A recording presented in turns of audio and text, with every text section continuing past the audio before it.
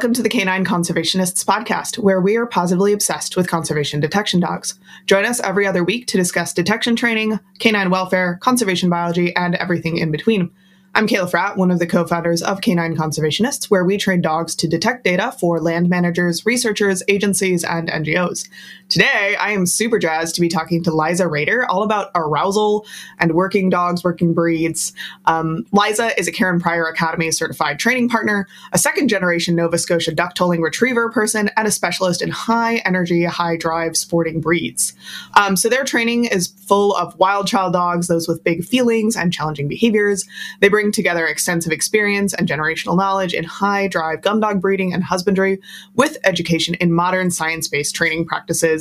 So I hope everyone just from that little intro can already tell why we are so excited to be talking to Liza. Welcome to the podcast. We're so excited to have you. Hi, thank you so much for having me. Yeah. All right. So as I warned you beforehand, we are going to jump into a science highlight, and then we're going to talk all about arousal.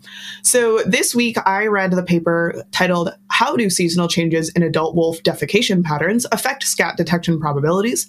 And this was published in Bio 1 in December 2022, so about a year ago. And it was written by Fabrice Rader and a bunch of other authors who all deserve recognition, but I cannot read all of those French names, unfortunately. Mostly because there's a lot of them, not just because they're French.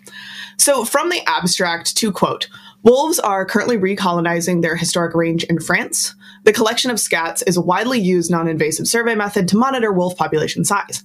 However, seasonal changes in wolf fecal deposition patterns might affect the results of surveys. We used a detection dog and a camera trapping to compare wolf scat detectability during winter and the nursing season. We collected 113 scats deposited by adult wolves at 29 marking sites on forest roads in the Sainte-Baume Regional Park, Provence, France. After parturition, the mean number of adult wolf scats increased by 160% inside the nursing territory and decreased by 80% outside of it. So to pause the quote for a moment, basically that means that while the adult wolves were raising and nursing young puppies, the scats right inside of that nursing territory increased by 160%, and then the ones that are further out, kind of more on the edges of the territory, decreased by 80%. To continue our quote, around the time that the pups are born, changes in fecal deposition patterns of adults make it easier to find scats around the wolf den with an 87% probability per wolf marking site, and harder to find those scats outside of the nursing territory with just an 11% probability there. During winter, the chance of finding scats is equal, 38 to 40% per wolf marking site, inside versus outside the nursing territory. So again, to pause, basically that means that during winter, when they don't have young puppies, you've got about an equal chance of finding scat at any given marking site. If I'm getting all of these stats right, which I think I am. Back to the quote. The combined use of a detection dog and camera traps allowed us to gather data on wolf defecation patterns non-invasively. Detectability of adult wolf scats during the nursing season is highly variable compared to winter due to seasonal behavioral changes affecting scat location. We conclude that surveys to collect samples and estimate wolf population size should be conducted exclusively during winter to avoid sampling biases. And then to move on to a quote later on in the article, they say, the use of a detection dog significantly improved wolf genetic monitoring and delivered up to a 99.6 times saving relative to monitoring by human-trained observers. And they then cited that from Rhoda et al. 2020. We calculated that during winter months, it was necessary to sample just 10 marking sites to reach a 99% probability of detecting wolf presence, regardless of the location of the marking site outside or inside the wolf pack nursing territory. We calculated that during the nursing period, the sampling of 20 marking sites was necessary to obtain a 90% probability of detecting wolf presence outside the nursing territory. In the nursing territory, the sampling of only 3 marking sites was sufficient to obtain a 99.7% probability of detecting wolf presence. When taking into account the potential overestimation of scat counts due to non-target species detected by the dog, the overall results were similar and the findings and conclusions of the study did not change. Capture heterogeneity, which is the difference in probabilities of finding scats from different individuals, and its causes is an important consideration because it can lead to an underestimation of population size in capture-recapture models. Whew. So there's a lot there, but really, really cool stuff. I think I encourage people to read this. It's a relatively approachable paper, but there are some specific caveats that we want to make sure that people keep in mind if they do go ahead and read this paper. So, as always, this is one dog team. So some of those probabilities of detection are going to vary from dog team to dog team. That's always something we've got to be thinking. And then I did notice this is one wolf pack in a pretty specific area that has no motorized traffic throughout the territory. So there's a good chance that with a larger wolf pack or different prey species causing different changes in behavior from that wolf pack, you could end up with really different results. And for example, my roommate here, Ellen, she studies wolves in the Katmai area up in Alaska, and these wolves have a really heavily marine diet, so they're actually packed really tightly into these super duper tiny territories all along these inlets and just like mow on sea otters. Versus, you imagine like the really typical, and they're much smaller packs, like 7 individuals in most cases. Versus, you can imagine some of these typical wolves in Yellowstone where they're bison specialists, or, not just specialists, but bison, elk, mule deer. Those packs can get up to like 20 or even like 30 individuals, much wider ranging. So it'd be really interesting to like actually compare these results across different wolf packs, because I bet it would be really different, but we don't know. So to quote them, they brought up some of their own limitations. Because systematic genetic analyses of scats were not performed, we do not know if both sexes showed changes in fecal deposition patterns associated with the pup's birth, end quote. So basically what that means is, they don't know if you were to do genetic analysis during the nursing season, it might be reasonable to hypothesize that you're getting more of the adult male out away from the denning area and more of the adult female closer to the denning area. So if you were doing analysis, you might conclude that there was only a male in the area when there's actually a female at home with the babies. Then they also added, quote, young wolves did not help the Neowise wolf pack provide food to the female as other wolf packs do, hence the defecation patterns may be different if one or more young wolves from a previous reproduction helped the breeding couple parenting the pups, end quote, which I think that's really important here as well. That's relatively atypical for a wolf pack in my understanding. Usually you've got various non-breeding subadults and young adults around helping raise the puppies. So the fact that this is really just like a nuclear family, like mom, dad, young of the year puppies. Yeah, you would expect kind of an extreme result here. Okay. And then to continue again, they had a lot of really good, I liked that this paper, they had a lot of good caveats on their own. So I didn't have to come up with all of them. They were very even-headed about the limits of their own study. So they also said, to quote, wolves in our study used forest roads and crossroads for scent marking, but no surveys were conducted off-road. So during the winter, these wolves used main forest roads to travel fast and far across their home range at night. As revealed by camera traps, wolves of the breeding pair strongly avoided the main forest roads during the nursing period and selected secondary trails in forested areas. Then they continued, one must keep in mind that our sampling design should have taken into account off-road scat deposits. Thus, it is evident that only a fraction of all the available feces had been collected, which could be a source of bias. So lots of limiting factors here, but I think, the big takeaway is if you want to be looking at a species that has really intense parenting behaviors, you may need to take that into account when you're thinking about how you're surveying. That would be the too long didn't read of that one. So yeah. Anyway, Liza, do you have anything you wanted to comment on with that before we jump into arousal? So for anyone who's not super familiar, where I'm coming from with this, my education background, not at all in the sciences. I'm almost entirely in an arts and humanities background. And just the thing that strikes me listening to that is just how genuinely profound it is that a species who has co-evolved with us, these species that has co-evolved with us, they have shaped our society. They've shaped who we are as humans. And we have fundamentally shaped them, collaborating with us to work on a conservation project for their own ancestor. It is genuinely profound. Yeah, it is really, really cool. And yeah, gosh. Yeah, I love this sort of stuff. Chills. Totally. Yeah. Do you want want to help support this podcast and meet your learning goals as a conservation detection dog handler?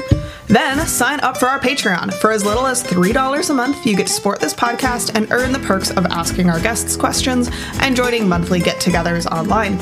At higher levels of support, you get even more perks. At kind of the highest level, this includes a private 30-minute coaching call with me over video chat once a month to go over your training goals with your dog in detail. Depending on your level of support, patrons also get to access a book club and group coaching calls each month. You can see details on all of those tiers on our Patreon website. There's really no better way to show your love for what we do while also furthering your own career in a flexible, self-directed way. Since starting our Patreon, we've had the absolute joy of watching several of our members go from excited amateurs to paid professional handlers with their dogs. We couldn't be more proud of them, and it's such a joy to share knowledge with this amazing community. Join us at patreon.com/canineconservationists. Okay, so I think let's jump into these arousal dogs, or this conversation of arousal. So why don't we start out with as always, we got to have a working definition of arousal for this conversation. I think, we talk about this sort of stuff a lot on the podcast, but we gotta make sure we're all on the same page. So do you have a definition you like? Yeah, it's one of those things that can be infinitely complicated, but I think the most accessible and helpful definitions is the most simple, which is the level of nervous system activation in the body at any given moment. Yeah. And so when we talk about high arousal, we talk about dogs who tend to sort of live in the higher end of that spectrum, where they have ability to go higher than others. My duck toller gets up in the morning and he is stoked about life every single morning. He is happy. He's in a moderately high arousal every single morning when he wakes up in the morning. That is not the case for a lot of dogs. A lot of dogs are pretty low key in the morning, right? So they're all a little different. And it's also really important to note that it's all morally neutral. So we tend to talk about over-arousal or hyper-arousal. There's just arousal that's inappropriate for human usage. Mm-hmm. And that can be problematic for the dog when they try to live in our world. Mm-hmm. Yeah. That makes sense, I think. There's this part of me that's like, well, but it can't be maladaptive for them or feel bad, right? Yeah, just in the way that anything can be maladaptive, right? A person with an anxiety disorder has maladaptive arousal issues.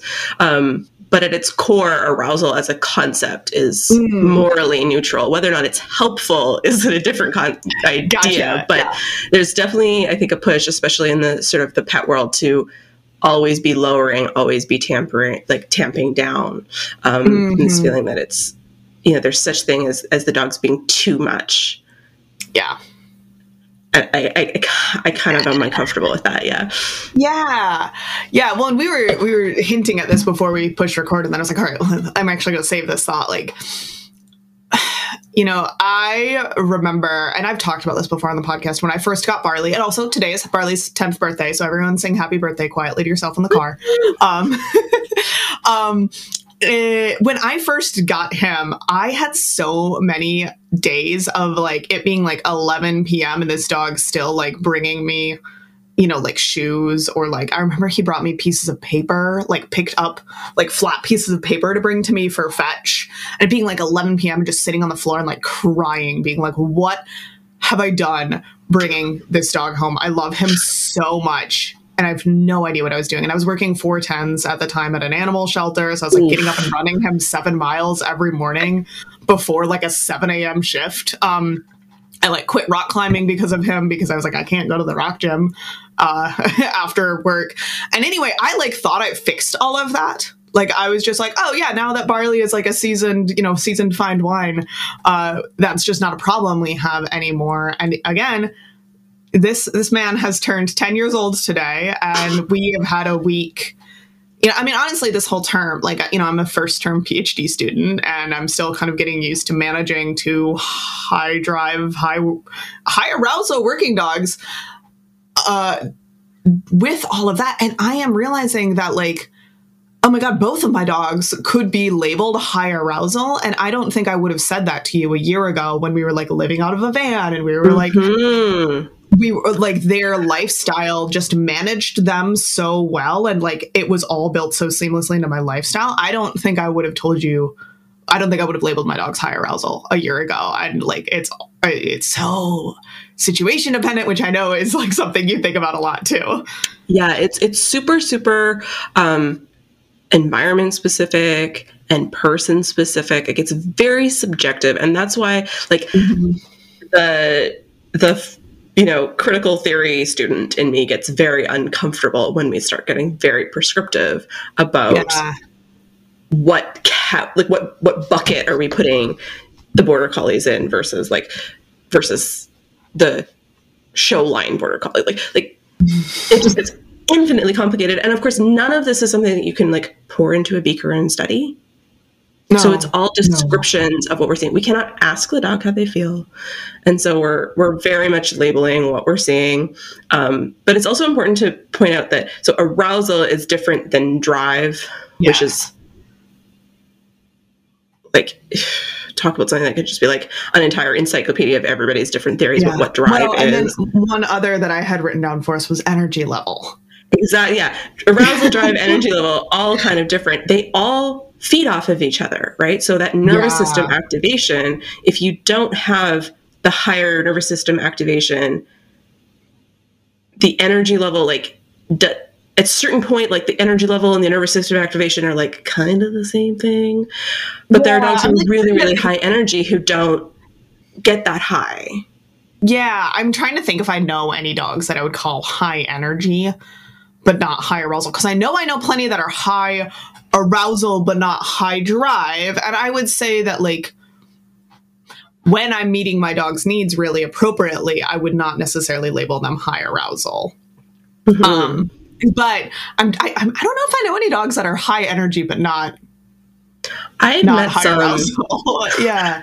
I've met some that are just like I think of so years ago I had border collies, and they were working farm stock, and their father was just one of those border collies that just like there's a million stories about, right? Where he would you'd be like, Keto, go get the sheep, and he'd be like, cool, and then you could just finish having breakfast, and he'd just go do that. Oh my god! And he was so level-headed and so steady, and you'd see like his girlfriend, who was also lovely, beautiful little, much more of like a trialing kind of typical stocky, stary border collie. And she was like, she had big feelings all the time. And she was like moving and like very kind of frenetic. And a lot of their kids were like that. And he was just like steady.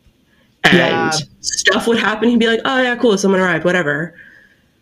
Could he work all day? Absolutely. Like all day.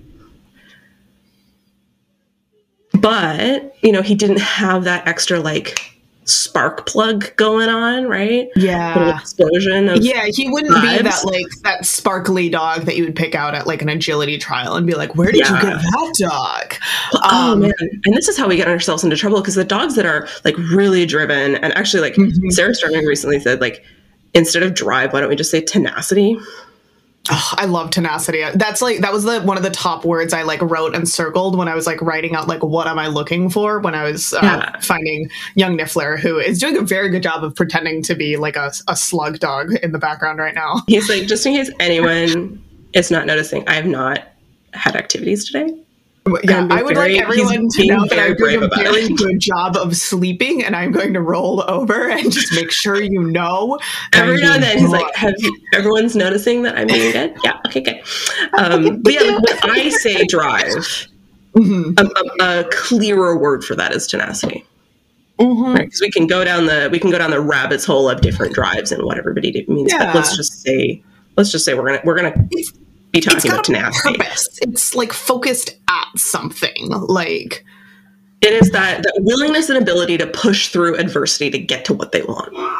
Yeah. In its most simple terms. So there's certainly dogs who are very, very high energy and really high arousal and don't have particular feelings about getting to go and do a thing and really won't push through stuff. And then again, like I work with all these sporting dogs in pet homes, and the amount of times I've been like, well, I've heard, they were trying to steal all my dish towels, so I put all the dish towels on the counter, and I'm like, were they on the counter? And they're like, yeah, they were on the counter. I'm like, oh, wow. Yep. Okay. It was a good thought. It was, it was we had a hypothesis and we tested it and we can now reject it. You know, this is all part of the scientific method. Yeah. Oh no. Yeah. Well, and like, I think we talk about this a lot in the working dog world where like, I think I'm going to get myself in trouble with what I'm about to say, but I'm going to say it anyway. Like, this is so common with Mallees where we get these Mallees that like, yes, have a ton of drive, but aren't necessarily like environmentally sound. But if you get them amped enough and you like tap into that arousal enough, they will walk through fire for what you're asking them for. And I think sometimes that's a good thing in the working dog world. Like, to be honest, like, that's something we look for. It's something we ask for. It's something we kind of need. I think there's like a balance to be had there kind of ethically for myself as far as like making sure that my dog is genuinely comfortable and confident and actually has the skills to execute what I need. But yeah, I mean, like, arousal can certainly be part of that picture to get a dog to do something that like they don't have the confidence to do generally. And that's a tricky thing to think about ethically, I think. It is. And it's also just it's an important thing to consider as a handler because they do dumb shit. Mm-hmm. Mm-hmm. They do not make good choices when they are like really, really over aroused and just like hyper focusing on what they want. Mm-hmm. And it can be very easy, especially in my experience, especially in the sporting breeds, to mistake confidence and skill and think that's what you're working with. And actually what you have is arousal and drive. Yes. And you want both. You want like all four ultimately, but two of them are things that you really have to build. And I would rather have a confident, skillful dog with no drive. Yes. Like, because it's the skill and the ability that you've built over time that keeps them from doing the things that end their career. Like, I always think of this. I have my duck-toller Biscuit, love him to bits. He's a phenomenal dog. He's a stellar little machine in the field. And he is got drive and arousal like coming out of his ears. Like, he is so much dog. And I've got one video of him doing a retrieve where it's in some fairly high cover on like some marshy land. Mm-hmm. And the toy goes over a bunch of fallen logs. And I release him off the line and he goes down the bank and he goes over the first log and then is not looking where he's going. You can see in the video, he's looking where he's going, not what he's doing. Mm-hmm. And goes chest first into the next one. You can hear it. You can hear the wind get knocked out of him. Fully falls on his face, gets up, gets going, gets a bumper, comes back, delivers it. Good boy. Good boy. Oh, he was sore. He was real sore. He was too amped to make good choices in that scenario, and he didn't have the skill to use his body properly when he was that amped. Yeah. You know, you live and learn. That's how we learned he didn't have the skill to do that. Yeah. But that, you know, these are the situations that we can get into if we just rely on their excitement level and their tenacity to go do the thing. Yeah. Yeah, and I think, you know, we've talked about this before on the show, but I think there is a lot of tendency in like the working dog world to look for these dogs that have such kind of off the charts level of arousal and drive and energy. You know, we're really often looking for all three of those being like up to the max, and then using that to not need to train the skills and the confidence. And like, sometimes that really bums me out and stresses me out for the people, for the dogs mostly. And then there is also a part of me that, like, you know, like the Brené Brown part of my brain that is like, well, you know, the handlers only have so much skill and so much time in the day. And like, these dogs do need a home. So it's better that those sorts of dogs get, you know, adopted by XYZ organization and go into this job. And like, you know, those dogs are probably happier there than they would be just about anywhere else. And like, I'm not going to indict the handlers for not being as big of a dog training nerd as I am, and like both of those parts of my brain exist at the same time. So I come out of the breeding world as well, and there are very different conversations that we have about dogs that currently exist, and there's different conversations we have as trainers. Mm-hmm. Breeding conversations are a whole other thing. They're about dogs that don't exist yet. Yeah. Right? And so that's a whole other rabbit hole of like, what is the most ethical way to be producing dogs for whatever the niche is, whatever that is. And, what are the things that I'm willing the dogs that I produce to have to put up with? What do I think is ideal for their needs being met? How do I set them up for success with that? That's different than, we've got this dog in a shelter, or we've got this dog who's been donated by someone, or we've got this dog that we've went and bought who is just running hot. Mm-hmm. And we're going to work with what we have. Or making choices as a handler and be like, I know I don't want to deal with X, Y, and Z. I don't want to deal with having to light a dog up. I don't want to have to deal with working really hard for that motivation. Yeah. I am much more comfortable installing brakes. Yeah. That's me. I am way more comfortable installing brakes than I am building motivation. Mm-hmm. That's just my learning history, right? And so that's going to inform the choices I make, the dogs that I seek out.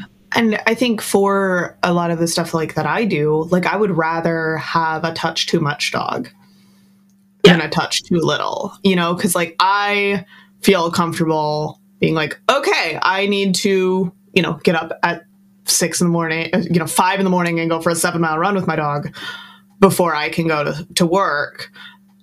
I mean, at the time I wasn't a working dog person, so I don't know what I was doing being so dedicated to that, but, good on me, I guess. I would rather have to do that than have a dog that I am like begging to work or having to make the call of like, I only have so much room and so much money. So if this dog can't do the job, he or she can't stay. Yeah. And like, again, so most of the dogs that I work with are these kinds of dogs who have found themselves in pet homes. And that is not true for most people, right? Yeah. The problem with these guys is, like you said, they're the dog of the agility trial. You see, they're kind of like, they're sparkly. I always call it like the George Clooney effect. Like if you've ever met someone who's met someone as famous as like George Clooney or like Angelina Jolie or something like that, they're like, oh my God, they were like the most amazing person I have ever met. Like they will just gush and gush and gush. And a lot of these really high drive, high arousal, they also tend to be really smart, really intelligent, really just like aware of stuff that a lot of dogs are not aware of. I have friends who are freaked out by Barley. Like I have friends who are like, I think that might be a person trapped in a dog's body. Like he weirds me out because he's just like too calculated. He's got like major clever girl vibes. And yeah, I get asked all the time where he's from, which is hilarious because he's from a shelter in Denver. And then like, I did manage to track down his old owner and he was like, I got him at like a Walmart parking lot. He was 6 weeks old in Texas. And I was like, all right, sometimes you get lucky. Like, who knows? That doesn't tell us anything about breeding decisions. He's just living his best life though. Yeah. But yeah, I mean, he's got that sparkle and like, I've experienced like people having that, like they get magnetized to him. Oh my God. Yeah. And it's cool. But then there's always this like conversation. Like Barley was with me at the FDSA camp this year. And I did most of my work with Niffler, and Niffler does not get that response out of people. He's beautiful and smart and like does a good job, but he doesn't have that same that like George Clooney effect. And gosh, where was I going with? I'm not just trying to brag about Barley. I had a point, but I've lost it. So I guess we're just bragging about Barley. It's his birthday. He should be bragged about. It is his birthday. But yeah, it's funny. There was one other. There was probably more than one, but there was a Mally there that like every time that Mally went up and worked, everyone came around and was like, "Where's that dog from?" And there was a couple other Mallies there that were also nice, but like everyone was asking about the one. Mm-hmm. And so like as a handler, like regardless of what you are what the niche is that you're trying to fit with your dog. If it's, you know, I want a dog who can go canicross with me 3 times a week, or if it's a dog that we're going to go do wolf conservation with. It's really a pick your poison. Yeah. Right? Like, it's very rare that you get the dog that just like slots into someone's life absolutely perfectly. Yeah. I have one in my program right now, and I like emailed his breeder and was like, hey, so he's in your breeding program, right? Please breed him. Right. Yeah. He's perfect. Yeah. Well, I remembered my point. Oh, wow. That's, yeah.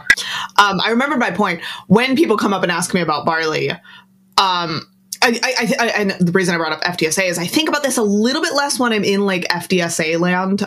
For anyone who's not like on the dog nerd side of things, this is a Fenzi Dog Sports Academy.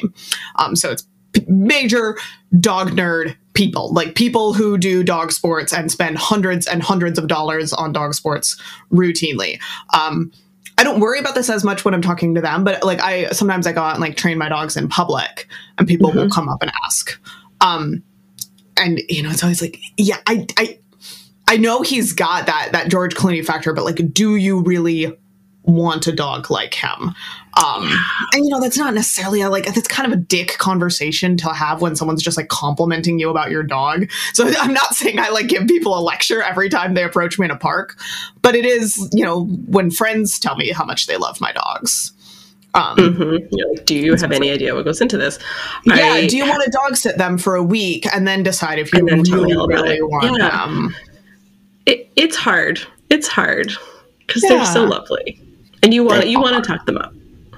Yes, but yeah, you know, it is. Yeah, it's all about fit, and the sacrifices that you as the owner handler are willing to make, which is I think kind of the point that you were moving towards as well. Yeah, like there are things that I don't want to deal with. Like the way that border collies stress makes me angry. I do not like it. Yeah. So I love other people's border collies. Like I adore border collies. I lived with 2 for many, many years. I adore them. Never again. Yeah. Right? I love the sporting dog. Like I'm going to explode all over everything and flail and scream at stuff and bolt. Cool, I can deal with that. Like that does not stress me out. I'm like, really? You having a tough one today? The dog's like doing somersaults. I'm like, okay, cool. Right. Okay, yeah. But that like, I'm going to get up on my toes and get in your personal space. Like, do not. Right. So yeah, it's a lot of it just knowing yourself as a person and accepting that you can't accept everything. Were you hanging out with Niffler recently? Yeah, no, totally fair. And I have the same, like, I don't like dogs that get vocal when they get really excited. Yeah, see, the Toller scream. Like I think the Toller screaming is funny. I'm like, really?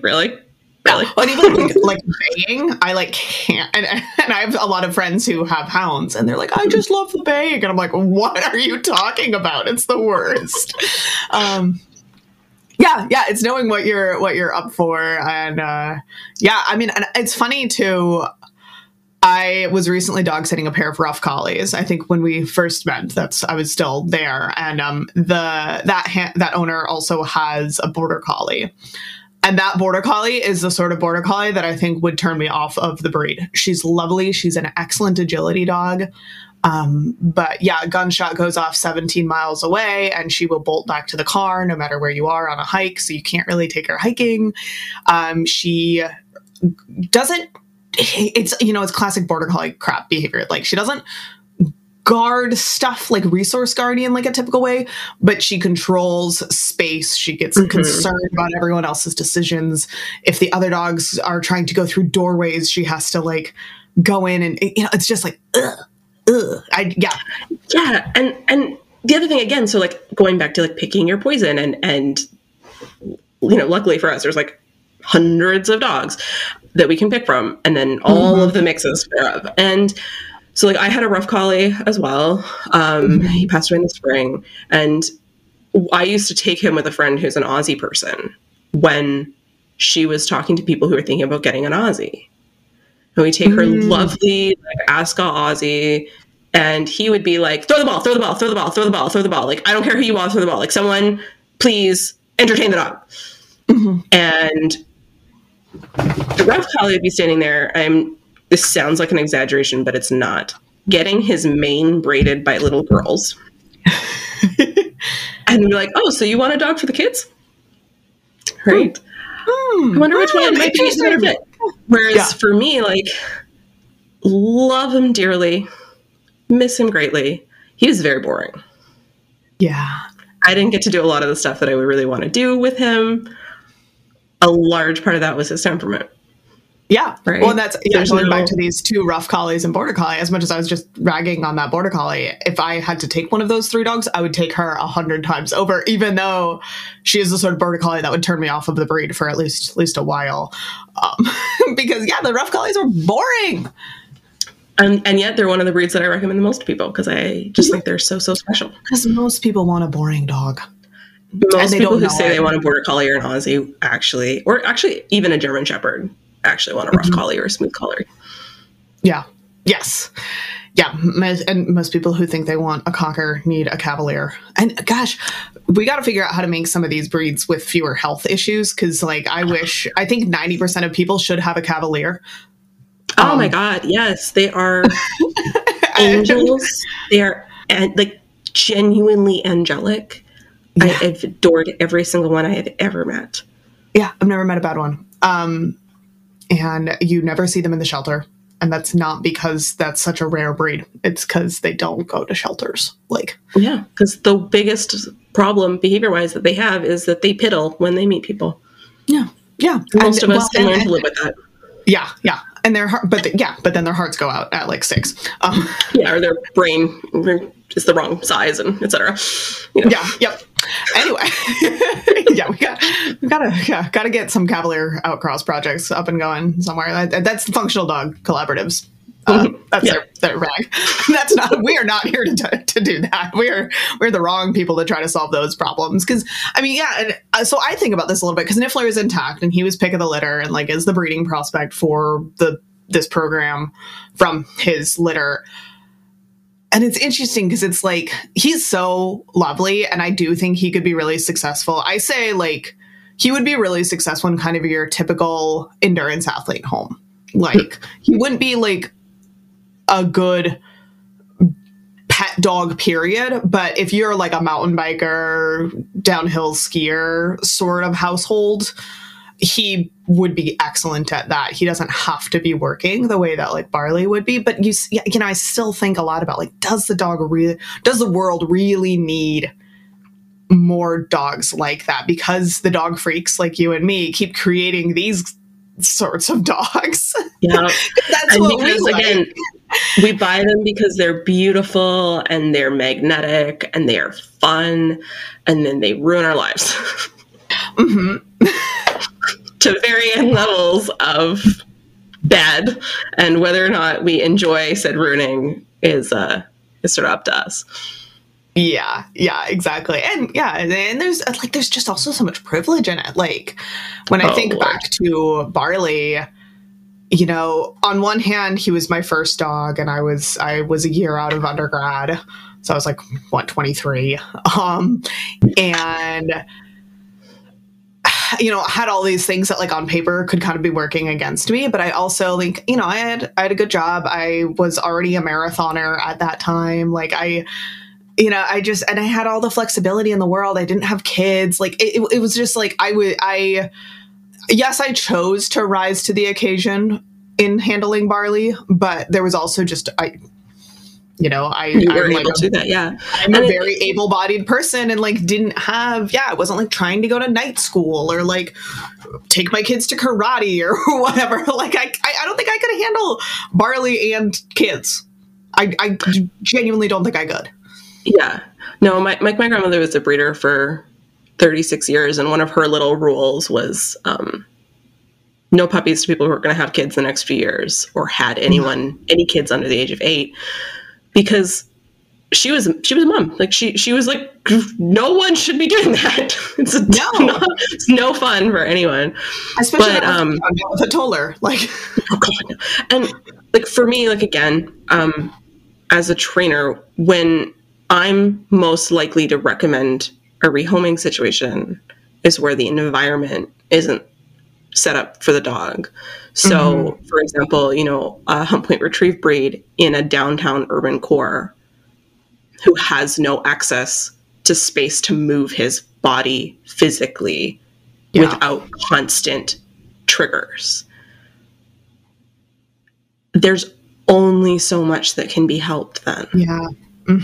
And people could be doing everything right and trying their best and care so much. But if you don't have the ability to get him out and get him running pretty much every day, success is going to be very limited because his care needs are so high. Yeah. Well, and one of the things you talked about in the lovely webinar you did, which remind us all of the name of it and where to find it. Yeah, the webinar is called Understanding Exercise. It is available. You can find it on my website or just through like the Instagram link and stuff like that. And it is sort of taking the idea of the dog needs more exercise, right? And actually breaking it down into like a usable, functional framework so that we can talk to each other more clearly about what we're doing for the dog. We can assess what's going on and what's working, what's not, and then we can change things. I almost think of it like like exercising with a scalpel. So like understanding what is the functional piece of what I'm doing and then being able to go do that. So like I was saying before we started recording, my past week has kind of exploded and it's my dog's on probably I think like day like 14 of just like really not getting enough to do. He's about ready to build a pipe bomb in my kitchen. And on very limited energy and time, I was able to take him to the one spot. This is field. We call it the coyote field because it has one very angry coyote that lives in it that we try to avoid all the time. And it's got a ton of animal odor. It has got a lot of really natural grasses. So part of it is mowed, but most of it is not. It's surrounded by woods. There's a little stream and stuff. And it's far enough away. It's in a big park, but it's far enough away on the corner of the park that like basically nobody knows it exists. So like you see, there's me and there's one person who has German Shepherds who I'm sure is a dog sport person because she's got cool crates in her car.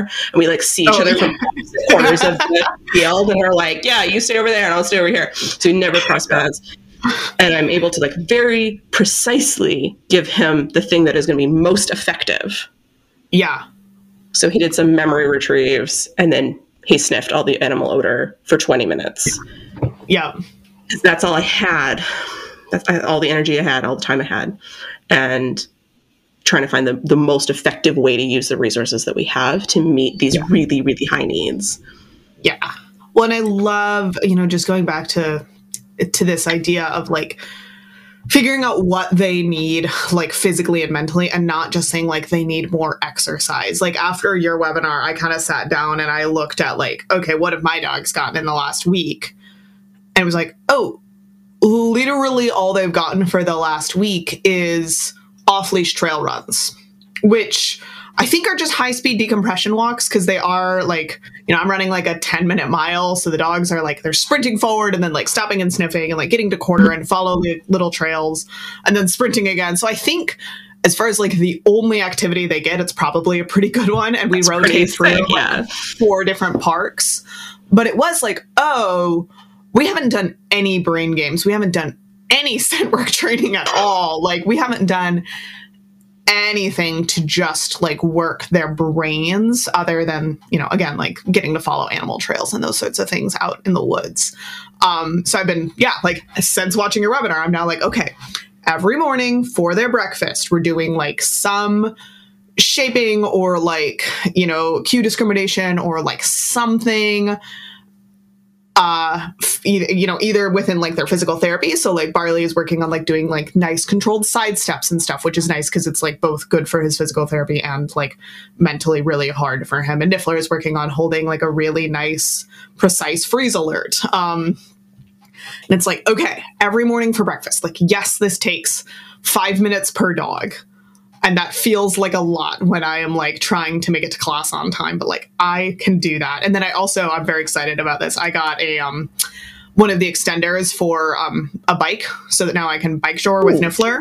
Cool. And it almost feels it feels spiritually similar to fetch as far as like, it is so high arousal. It is so just like go, go, go. Like you're just running fast.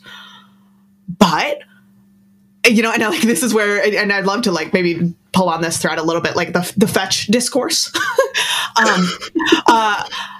I agree that like, you know, if all you're ever doing is going to the park for fetch for an hour a day, every day, and that's the only thing you're getting your dog, that's probably problematic. But you know what? Sometimes it is really nice to be able to just hook my dog up to a bike and I can just sit there and tell him right and left for 15 minutes. And then I come home and like, A, his nails are trimmed. Beautiful.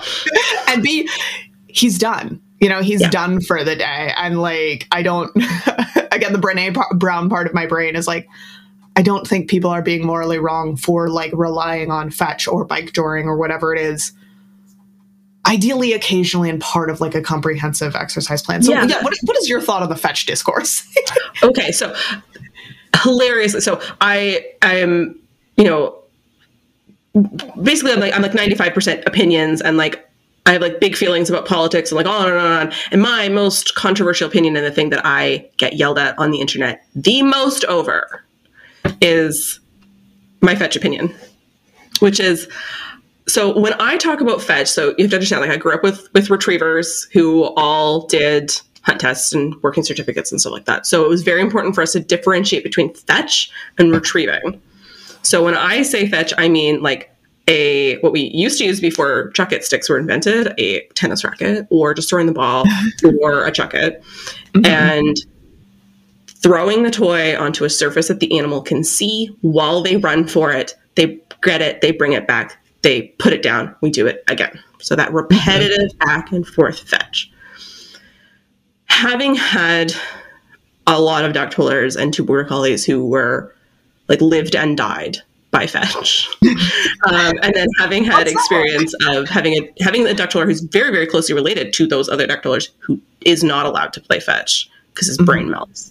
And then also like I used to work in a rehab vet clinic. Like my sort of thing is like fetch is bad is like my little like, but there's so many caveats around that, which is that specific game of back and forth fetch, really high risk for back injury, really high risk for shoulder injury, that kind of stuff. Again, you're in retrievers this long, you hear Biscuit's full litter mate shattered his tibia playing fetch when he was 10 months old. We've had dogs who like punctured their throat. We've had dogs that have punctured their stomachs, like really horrific injuries that make my blood curdle a little bit. And especially with like herding and sporting breeds, like they see that arc of movement and they get really excited and they grab it and they bring it back and put it down. It just goes over and over and over again. That does not mean that they don't need times that they just like go ham and push their body really, really hard and run really, really fast. It also does not mean that throwing things for the dog is bad. So, like, I really think that, like, I work with almost exclusively hunt, point, retrieve breeds. So your setters and pointers and first hunting dogs. And they kind of break a lot of rules. Like, they need to run. Yeah. It is a requirement of their care that they get time to just bomb in a natural environment and sprint. It is not decompressing for them. No. Yeah, it does put some wear and tear on their body. It is required for their brain to function properly, in my opinion. I mean, I think about that as, again, someone who like runs marathons and like does, you know, my brain needs a lot of that to function. And yes, I have injuries and my knees are probably going to hurt more at 50 than if I just walked instead. But I can't. And like, I mean, I am the human equivalent of a border collie. Like my dad just sat me, well, he didn't sit me down because he's in Wisconsin and I'm in Oregon, but he just called me and was like, I'm just really worried about your schedule and the amount of activity that you have in your schedule. And like, I'm worried that you're not focusing enough on your PhD and like blah, blah, blah. And I was like, Dad, it's fine. I'm like getting A's and everything. And like, I'm doing really well, but like to someone whose brain doesn't really work that way. He was like, quite alarming. Yeah, it looked wrong. So yeah, and our dogs are the same. Like, I think the dogs that you and I traffic in work similarly. And it can be disconcerting for us as guardians. It can also be really hard for trainers who aren't used to working with them for a variety of reasons. Either we might, like, what I see a lot is dogs who are coping with pain and chronic anxiety and chronic fear and chronic stress by sprinting. Like, you wouldn't think that dogs would deal with pain by running really hard. They do. Some of them. Yeah. Yeah. You gotta feel alive. Sometimes you just have to, like, sprint until you can barely stand, and then you'll feel better. Like, I've apparently, so Biscuit tells me. Agrees, yeah. Yeah. I also make sure that they are getting a lot of time to decompress, and I often have to go in and teach them how to do that. Mm-hmm. So I usually put them on a really long line and take them to a pretty boring field and, like, teach them how to sniff stuff properly. Mm-hmm. And they're like, why would I do that? I'm like, well, because there's tripe treats on the ground, first of all. Come on. Yeah, we're cooking here. Yeah. And once we can get them doing that, and then we can balance it, like, I still want them to have a couple of opportunities a week to rip, because they have to expel that energy. Yeah, they have to learn how to do the other half, but that doesn't eliminate the need to do the thing. You're never going to make a really, really lovely, well-bred German short-haired pointer into a bench line Cocker Spaniel. Mm-hmm. It is not possible. Yeah. That would just be witchcraft. Like, we cannot do that. Yeah. But I like to do a ton of retrieving with the dogs, by which I mean, like, active field training, even for my pet dogs, where I'm doing things like throwing the toy, or even just sometimes I'll do it with food if I don't, like, especially if I've got a handler who doesn't have the time or inclination or skill to teach a really nice retrieve. I'll just use food, throw a meatball, have them sit and mark the meatball, throw the meatball into the really high cover, turn them around, walk them back 30 feet, have them find the mark again, and send them out to the meatball. Yeah. Doing that 3 times gets you way further ahead than 10 minutes of back and forth fetch, because they get that explosive action, and then they get to bring their head down and sniff and search. And we're actively then teaching that sniffing and searching that they have such a hard time cooling their brain down enough to do. Yeah. Yeah. I mean, that's exactly. I had, like, yesterday I think I had meetings starting at 7 a.m. that went until 8 p.m. It was like one of those days where I was, like, eating every single meal, like, during meetings. And I had, like, a half hour. So while my food was in the microwave, I, like, went out and hid 2 scat samples. And then after, like, let them cook while I was eating, and then like, let the odor disperse, and then went and grabbed each dog.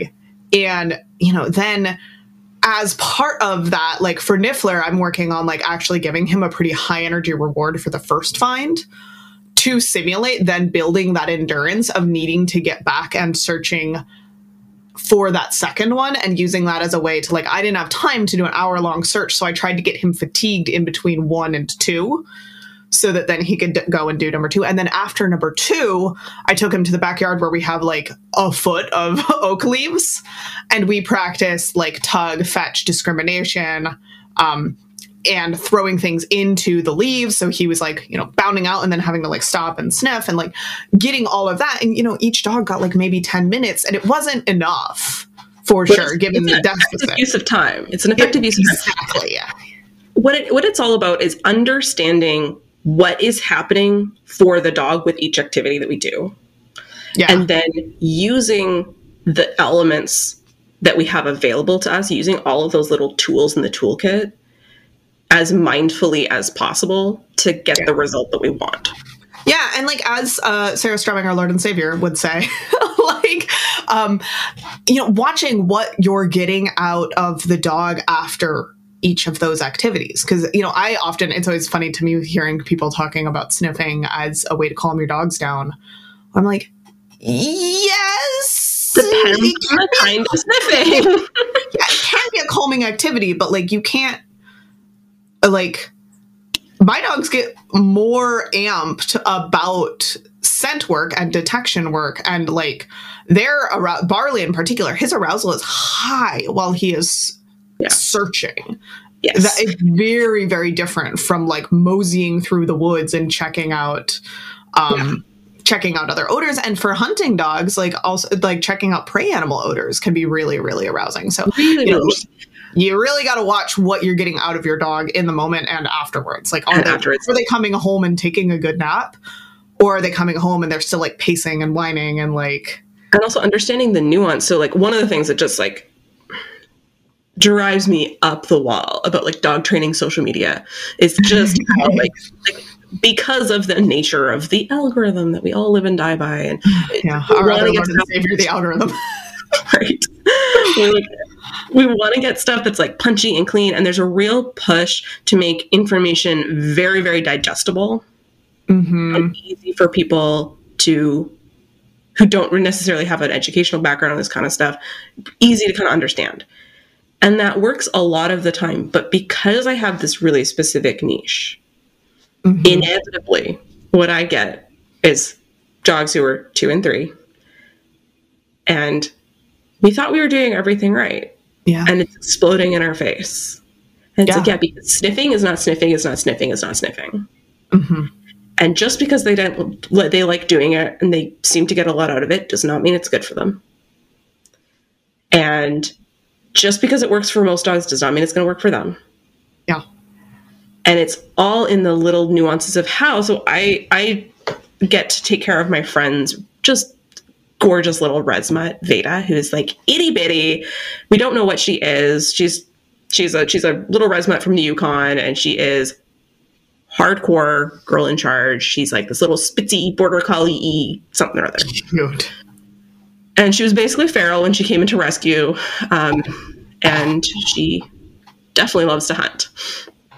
And for me, when I've started walking her, like I have nerve damage in my hand. Pulling me is not a thing that happens because I sustained pulling. I'll like at a certain point the hands stop working and then bad things happen. Like you can't do that, right? Whereas like the occasional tug I'm fine with, like if it's a pretty strong tug, but the duration can't handle. Yeah. So I really had to teach her not to pull. So she's got 9 years of pulling history. And what we realized is the issue was not the pulling, of course, because the issue is never the pulling. The issue is why we're pulling. And she was so overwhelmed by the environment because she just wanted to hunt and hunt and hunt and hunt and hunt. And so I've spent the last several months, a couple times a week, really focusing on teaching her to eat food at all, be able to sniff and then disengage. To be able to sniff and not hunt, right? Not be like sniff, but don't critter. You can observe.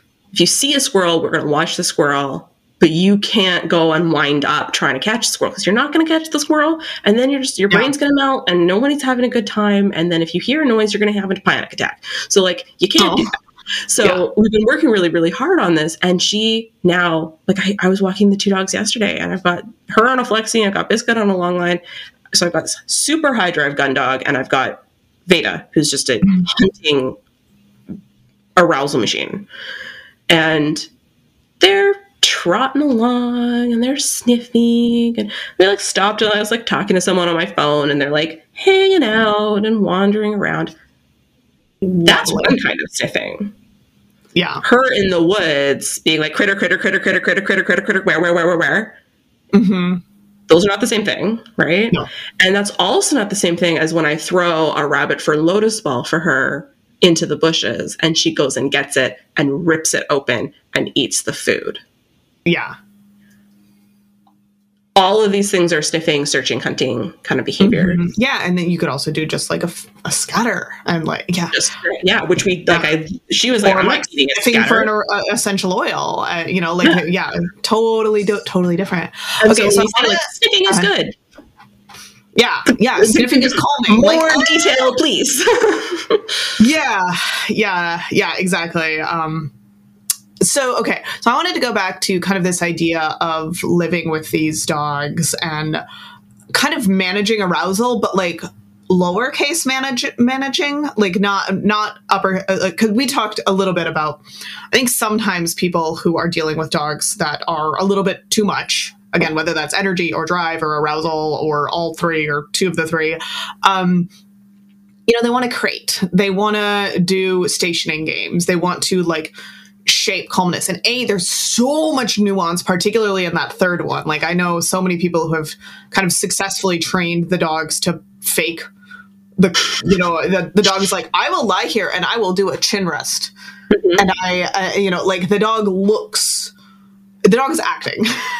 Oh yeah, they are good actors. And that is so, there's so much nuance in there. And if you are not someone who is like a really big dog nerd, like getting past that is borderline impossible. So what can we do as owners, handlers, who are feeling overwhelmed by the dog, or, if we're talking to someone else who is feeling overwhelmed by their dog, what are some of the things that you think about as far as like living and managing a life with these sorts of dogs beyond what we've already talked about? So there's a million things. Yeah. I could probably talk about this for like a solid 16 hours straight.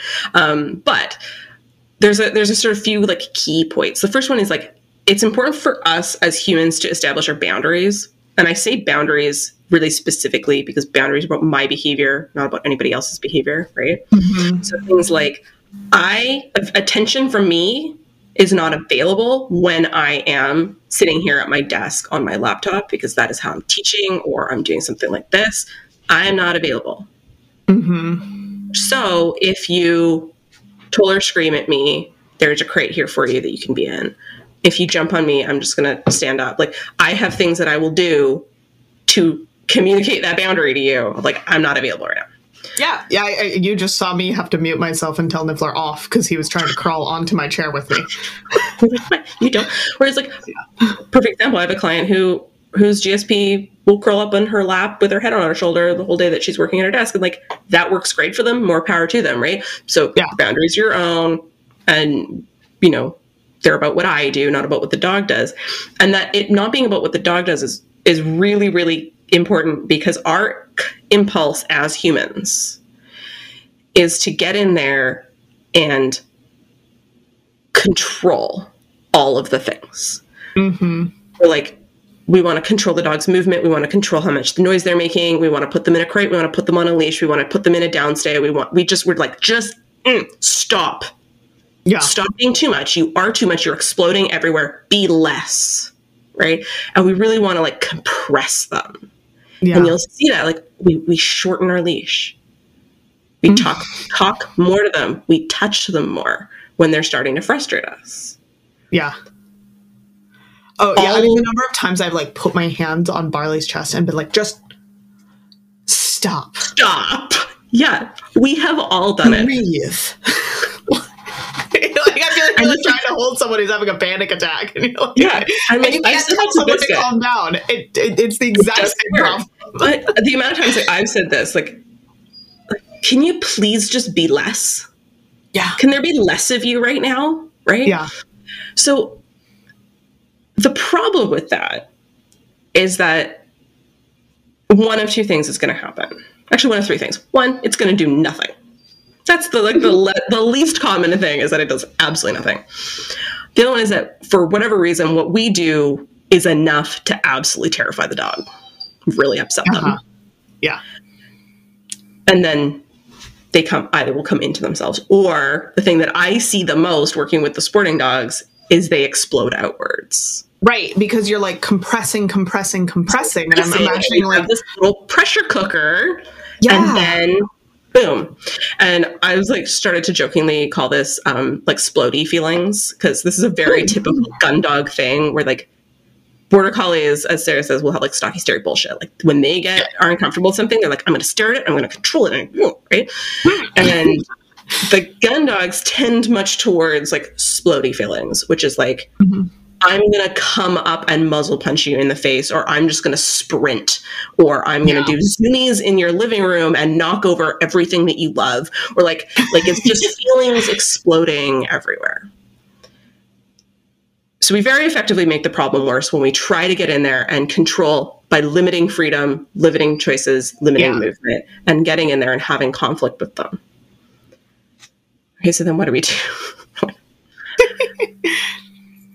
The thing that I say constantly to people when I'm working with them is embrace the chaos. Mm-hmm.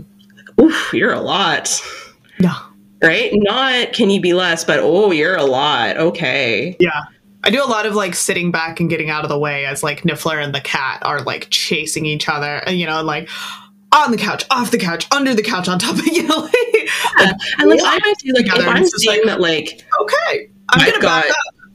Yeah, if I've got tollers just flailing in my living room, I'm not walking into my living room and going like, actually, you guys, like, because of my rough collie had a back injury and stuff like that, like dog play is not allowed in my house. We have a yard, play in the yard. And so I had to go, like, I can't go in and stop that, because if I go in and stop that, I am going to get more of it. Why don't I go open the freezer where the Kongs are kept? Yeah. Right. All of a sudden, everyone's like, "Hey, what's happening in the kitchen?" And they're going to come trotting in. And now I've got an opportunity. I can give them a treat. Why don't I take them out back with a big handful of kibble and toss a big handful of kibble into the living room? Yeah. If with puppies who are starting to be just like overwhelming and too much, what I start doing is clicking and treating for feet touching the ground. Yeah. And I toss that food behind them so they turn around and get it. And very quickly, what I'll get is a little toller puppy laying down, being like, "I'm awake. I'm fine. I'll go to sleep." And then you can start treating them for laying down. And then you can go, "Honey, would you like a sweet potato chew and a nap?" And they're like, "Maybe. I think so. Maybe I could do that." You pick them up and take them over. I'm So just going like, instead of going like, "Dear God, you're screaming and flailing and biting at me," I'm going like, "Oh, do you want to chase a kibble? Wow, you got it. That was so clever. Do you want to do it again?" Yeah. Well, and I love that specific one because it's like, okay, you have movement that needs to be expelled. So like we're feeding you and we're engaging you in a pattern and we're doing all these things that are like useful to ratchet arousal down while also meeting those movement needs. Like it's just such a beautiful, simple little way to do both things at the same time. It works a treat, but it does take a certain amount of emotional regulation on our part, which is hard. Totally. Because there's nothing that gets our arousal higher than just like puppy teeth sinking into your face, right? Yeah. And so those are like the immediate. Like, what do we do in the immediate when the dog is just being like way too much? Soften. Change the scenario. Start reinforcing for the things that you like. They're doing something you like, even if it's their feet are touching the ground. I like it when your feet touch the ground. Yeah. Right? Yeah. Great. Yeah. You're taking a breath in between barking. Like, yeah. Or just leaving. Like sometimes they're so aroused that you can't fix it. So like I've got a dog right now in the program who, if he gets to a certain level, the instruction is to leave the room, close the door. Let him burn out. We can't fix it in the moment because getting in there and trying to fix it will make it worse. Yeah. Right. And then we got to look at the broader picture. So we talked about how all of these different elements of care that we have, like the amount of brain work that they're getting, the amount of, time to like really stretch their body and like do the athlete thing because they're athletes. And another big part of that is rest. So a lot of these guys are bad at resting. And so a lot of the time I have to teach them to sniff. I have to teach them to rest. And a lot of times they're real mad about this. And almost always it really helps. So really making sure they're sleeping enough, they're resting. Like I try to give them like a full rest day once a week. So they are actually physically repairing their muscle and they're sleeping properly and they were just doing calm, chill stuff. And then balancing things over the course of a week. So if I think that my dog needs 8 hours of off-leash exercise a week, that could happen twice a week. Right? Like he could have 4 hours and then 4 hours. Yeah. That actually works. Like people do not believe me. That actually works. Yeah. You can do the weekend warrior thing if your weekend warrior thing is enough. Yes. Like pick up a mountain. And by enough, I mean, I don't want to pick on a specific sport, so I'm going to list a couple. But if by weekend warrior, you mean dock diving or fly ball, where you're in a really, really high arousal environment and your dog gets 30 seconds, over the course of a whole weekend. That is not the same thing as like what we're talking about with like a 4-hour off-leash hike. Like, yeah. So like different one of the things types I do with everybody is I do like a little, like I do a little audit of basically like every single thing the dog does over a week. And then we take out everything that's counterproductive and we add some things that are more helpful. And we try to figure out what is helping that dog specifically and what's most accessible to the people and all of that. And then we figure out a way to arrange all of those little building blocks around their life better.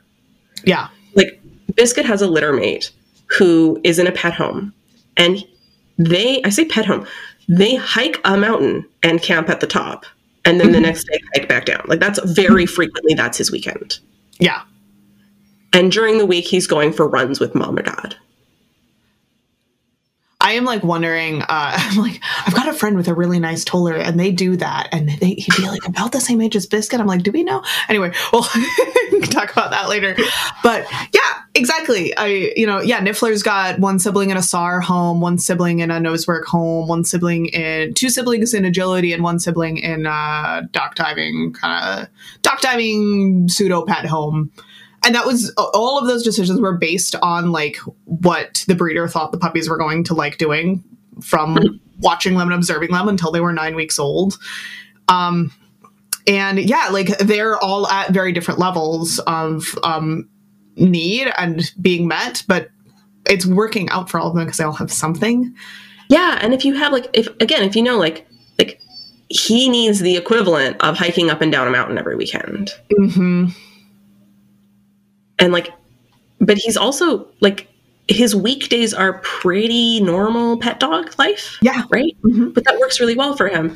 And it's really nice when things are sort of thought of as modular like that.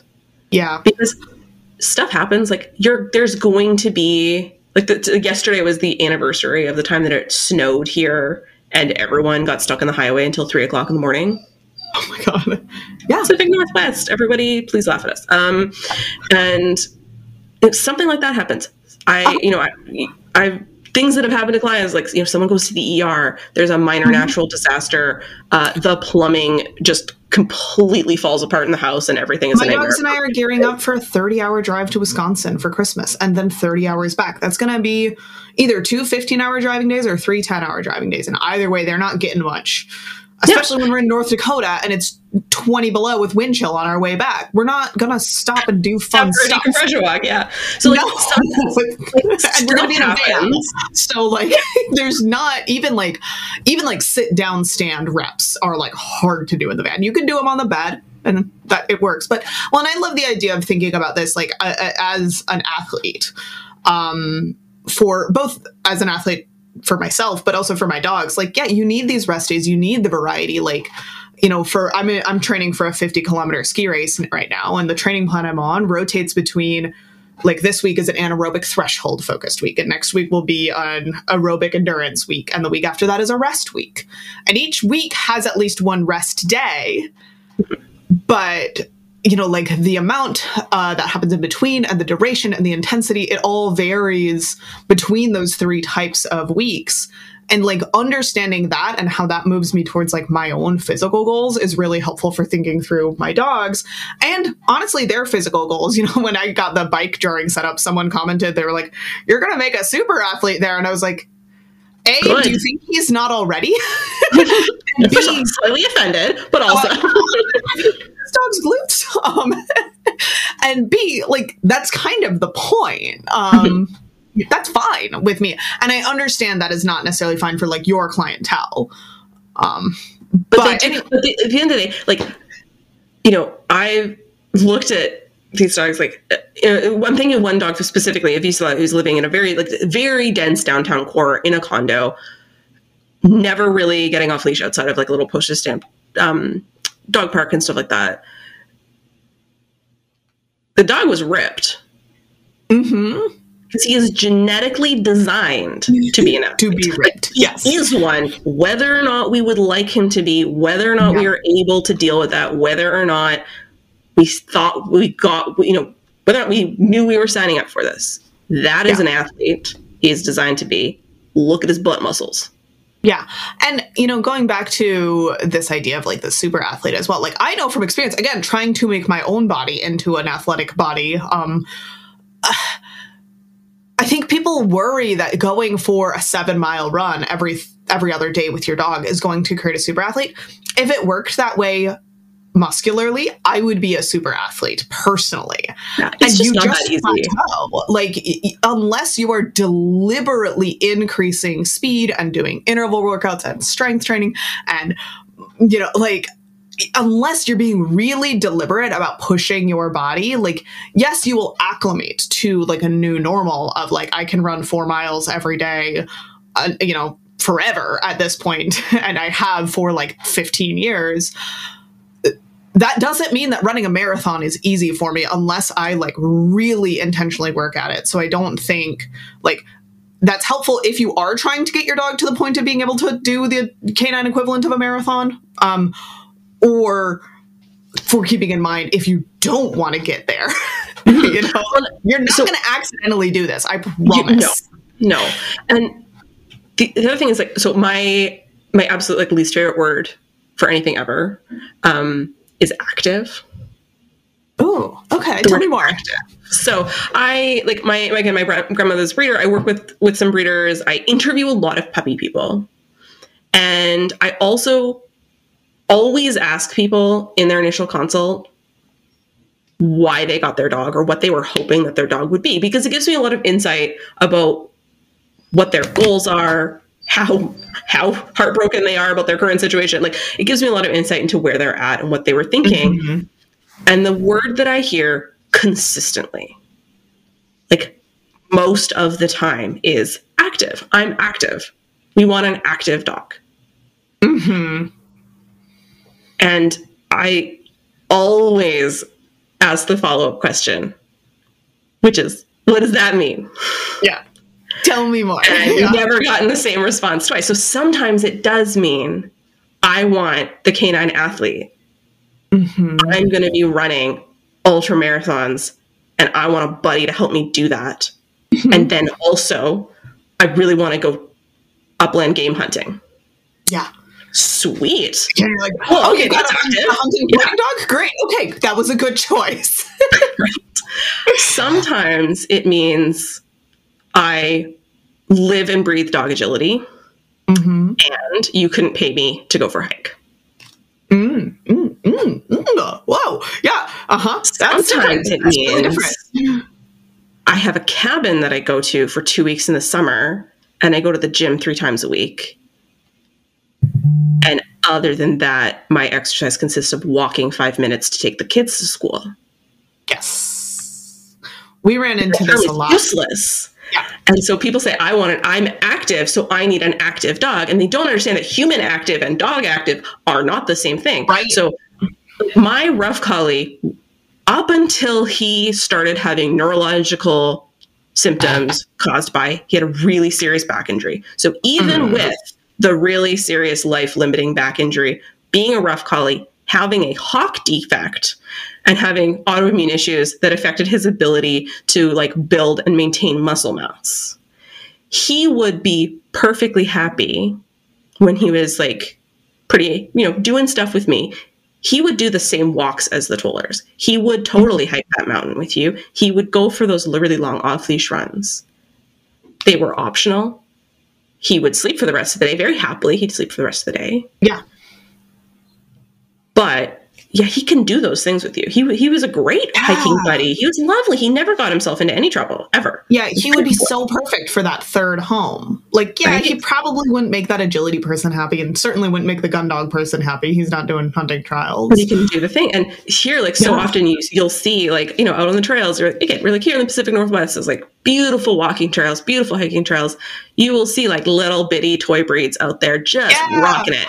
I've got a friend with like a Chiweenie sort of thing that he mountain bikes with, and the dog rips. Like, he's a cool dog.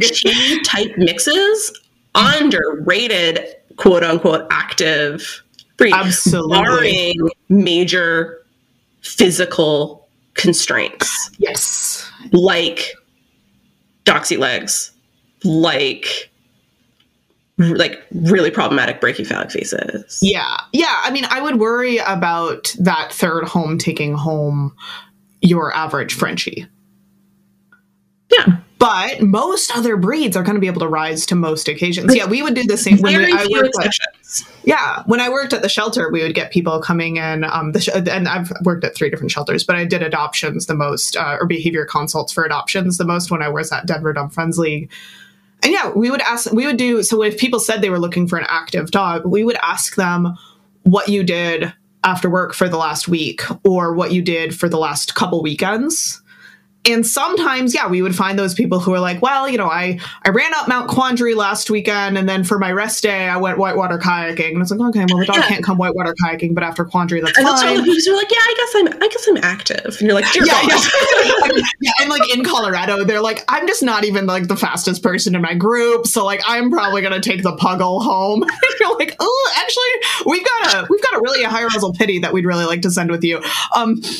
And then other people, who also really insist they're active, they went to CrossFit, and then their last weekend, the Broncos were playing. So, just kind of did that. And like, you've got an active social life and you're tired, but none of those things are meeting the dog's needs. Or the kids, the kids do a million sports. And so, you are busy all day, every day. Yeah, exhausting. But like maybe that chow mix is actually going to have that dog. Yeah. That chow mix can do the like occasional hikes that you want to do when those fit into your life. But like your collie don't need them. Yeah. And that's where we run into problems is when there's a fundamental need to do the thing. Yeah. And we don't have the ability to meet that need. But the other thing is like, it's important to remember also that like really, really high tenacity, high drive, high arousal dogs are like, they can be physically uncomfortable to share space with, and they can be genuinely kind of upsetting to train if you're not really used to it. Mm-hmm. And a lot of the things that we are taught should work for dog training do not. Yeah. And like the way that I deal with like stuff like leash reactivity with my, especially like the hunt point retrieves, is not how I was taught to teach leash reactivity to pet dogs. Right? It's just not what we do. It's very different. Because if I do it the first way, they're like, oh, sweet. You want me to stare at everything? I can stare at everything. I'm so good at staring at everything. Oh my God, do you see the dog? Do you see the dog? I see it. It's right there. Yeah. Wow, that wasn't what I wanted. I wanted you to eat it off the ground. Actually, cool. Okay. Yeah. And so it really requires like some creativity. It requires being like comfortable working with the dog as a full and complete being with thoughts and feelings and emotions and strong opinions and a whole sensory of experience that is different than ours. It requires that at a much different level than my friend's perfectly like sweet little Lhasa puppy. Yeah. Right. Yeah. It's a whole different ballgame. And so when you're stepping into that space to be a handler, whether it's for, higher level sport or you want to do work with them, you kind of have to get really comfortable working in collaboration and working at teaching really high level of skill and being comfortable handling them doing things really fast and pushing themselves really hard. Yeah. And it can be really uncomfortable for us. Totally. I think we're going to have to do a part 2 because I'm going to have to go soon, but I want to like pull on a couple of those threads a little bit more. But I'm like, because we didn't even get to the like skills and like suppression and management the way that I wanted to. Because I think we both could talk about this for 16 hours. So well, maybe we just have to do a spin-off podcast. I don't have time for that. So anyway, I think it's really important to acknowledge this side of it being potentially upsetting to work with these sorts of dogs. And like one of the things that I've been thinking about a lot, as Niffler in particular has come into his own, and I am realizing that in a lot of ways he's actually more even-keeled than Barley and like more thoughtful and more deliberate. And when he was a little younger and like had more teenager emotions, I was really worried he wasn't going to be enough for what I want. And now that he is like really matured into much pushier and like focused of an adult, so he's a little bit over 3 now, I am realizing I actually think I like training him better than Barley, because he is so much dog, and trying to work through stuff with him is really, really hard. So notice, when I was talking about the breakfast training that I've been doing with them, Niffler is working on these beautiful freeze nose target alerts. I cannot for the life of me train Barley to do that. I am not a good enough trainer to get Barley to do a freeze alert hard, eh? now. Because as soon as I tried to build duration, he is flinging it, he is shoving it, he's whining, he's backing up, he's barking at me, even if I'm literally trying to go from like a second to 1.3 seconds. Like, I swear to God, I am trying to split at a very small level, and I can't. So we're just adjusting our expectations. The reality is Barley has been doing this job for 5 years. He does not need that flashy social media perfect sit stare or like down stare alert. Both my dogs have a down alert. He finds the damn target and he stays with it, and he is within a couple inches of it every time. No, his nose is not directly on it, but the reality is he's doing Puma and Wolf for like basically the rest of his career. I don't need him to be pointing out like a lizard scat that's the size of a grain of rice. And if that was something that we needed, I could get help. I could talk to Anne McGloon, maybe some other like Robin Grubel, people who have worked with like explosive dogs in particular. I would like get help if I needed him to do that. But also there's a huge part of just being like, you know what? This is the dog I have. He is amazing at 97% of the work that I need done. And rather than driving both of us up the wall with these freeze alerts, I'm just letting it go. Well, it's so interesting to say that. So like, coming from retriever land, like as anyone who is listening, who's done like, who has working retrievers or who is in like the field sports world will know, just like in a group of dog trainers, you can just like completely blow things up by being like, what is drive? In a group of retriever people, you can go like, so what's better, like hunt tests or field trials? Like, I'll just like, oh boy, the arguments that we had because the Facebook group. Bye. Right. So one of the things that I find hysterical is I have a really dear friend who's been in tollers forever, and she's one of those people. She's not a breeder, so most people don't know who she is, but she knows everything about this breed, everything. And they've had working retrievers, her and her husband, for decades, and I'm sitting with her at nationals and she looks at me and she goes, every single one of these dogs could go hunting tomorrow. Don't tell any of the breeders I said that. And it's because the things that we require for a sport context or for some of the jobs are beyond functional. So like for me, I'm kind of like, my dog cheats the water a little bit. Like he makes good life choices about conserving his energy. If he pops out of the water earlier because it's 5 degrees colder today than it was yesterday, I don't want to be mad about that. Like actually, I feel like that's generally kind of a good choices. Like he's not known for good life choices, and so like well, but that is actually like a really, really big deal if I care a lot about like high level field tests. Right. And what you described with the difference between like the two brains that you're kind of working with, this dog that is designed to thrive at this high level of work. And then he kind of clicks into that as an adult. And you're like, oh, you're fun, right? Yeah. That like I've seen it so many times with really lovely working dogs and really lovely sport dogs. And that is not relying on the arousal. Yeah. That is the brain being able to do the work. That's the foundation skill. Because the other thing is that you were a better trainer, right? When he was a puppy, because you did it all before.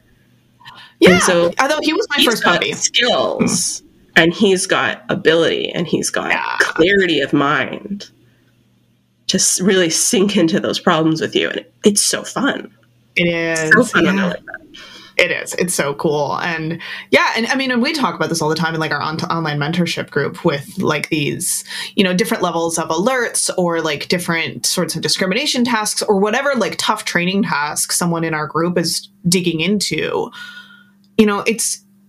Is this something you actually really need? Do you really need the dog to do this like perfect sit stare alert right now?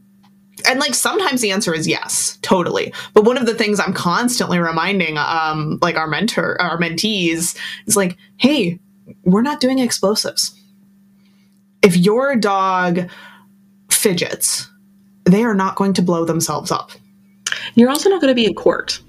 Yes, and that is the other thing we talk about all the time. We were just we've got a book club and we were reading using detection dogs to monitor aquatic ecosystem health and protect aquatic resources. And the first chapter is written by someone who does a lot of water cadaver searches and talking about the way that water currents and airflow can interact to move scent to all of these different places, and you can get alerts or changes of behaviors like really far from where that body actually would be. We're reading this and thinking about like finding salamanders or invasive mussels. And that would be a problem if the dog is alerting and we can't find the salamander. Like, okay, that's tricky for what we do. But we're not looking for someone's missing kid. Like if we can't find something because of the way that the air and the water are interacting, it may be life and death for those salamanders. It is important. I am not downplaying what we're doing, but it's not someone's kid. Yeah. It's not someone's loved one. Like it's, and yeah, if the dog has an unproductive alert, that then we're like trying to get a search warrant based off of that, or like we're not trying to take. I mean, actually, I shouldn't quite say that because we're not necessarily trying to do a search warrant, but sometimes we are then trying to like get like a lot of times dogs are hired to like clear areas in compliance with like the Endangered Species Act for construction permits.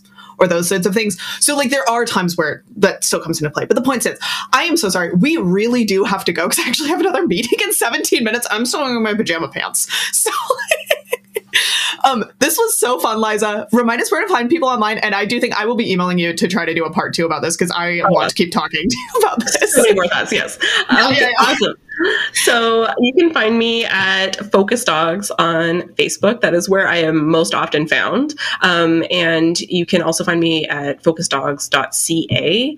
If you want to talk to me, I would love to talk to you. You can email me. Please don't send me Instagram DMs because they keep getting lost. But you can just email me anytime. Always happy to nerd out about these guys. Yay. Okay. Excellent. Well, yeah. Thank you so much, Liza. And for everyone at home, I hope you're feeling inspired to get outside and be a canine conservationist in whatever way suits your passions and your skill set. As always, you can join our mentorship club and book club that we were just talking about over on Patreon. So that's patreon.com/canine conservationists. You can join at those, I think it's the $10 a month level gets you access to both of those. It specifies on Patreon. We also have all sorts of lovely Christmas gifts. I think this is coming out after Christmas, so irrelevant. But if you want to get a Martin Luther King Day present, you could, get capitalism, just buy stuff from us. It helps pay for dog things. And we'll be back in 2 weeks. So again, Liza, thank you so much. This was great. It was great to talk to you. Bye-bye.